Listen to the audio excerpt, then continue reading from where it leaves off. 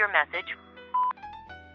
I didn't want anything this morning. I just wanted to send you a message, Travis, and just say how proud of you I am at your tenacity, at your drive, at the way that you put your showcases together, the way that you give other people that are around you a voice, a platform to be artistic, to be creative, to express themselves unbiasedly.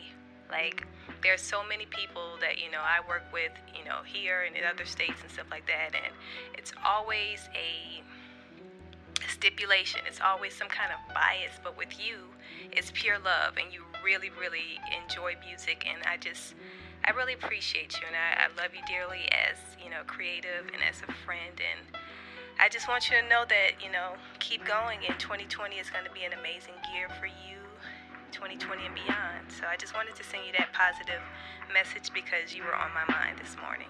I'm very proud of you.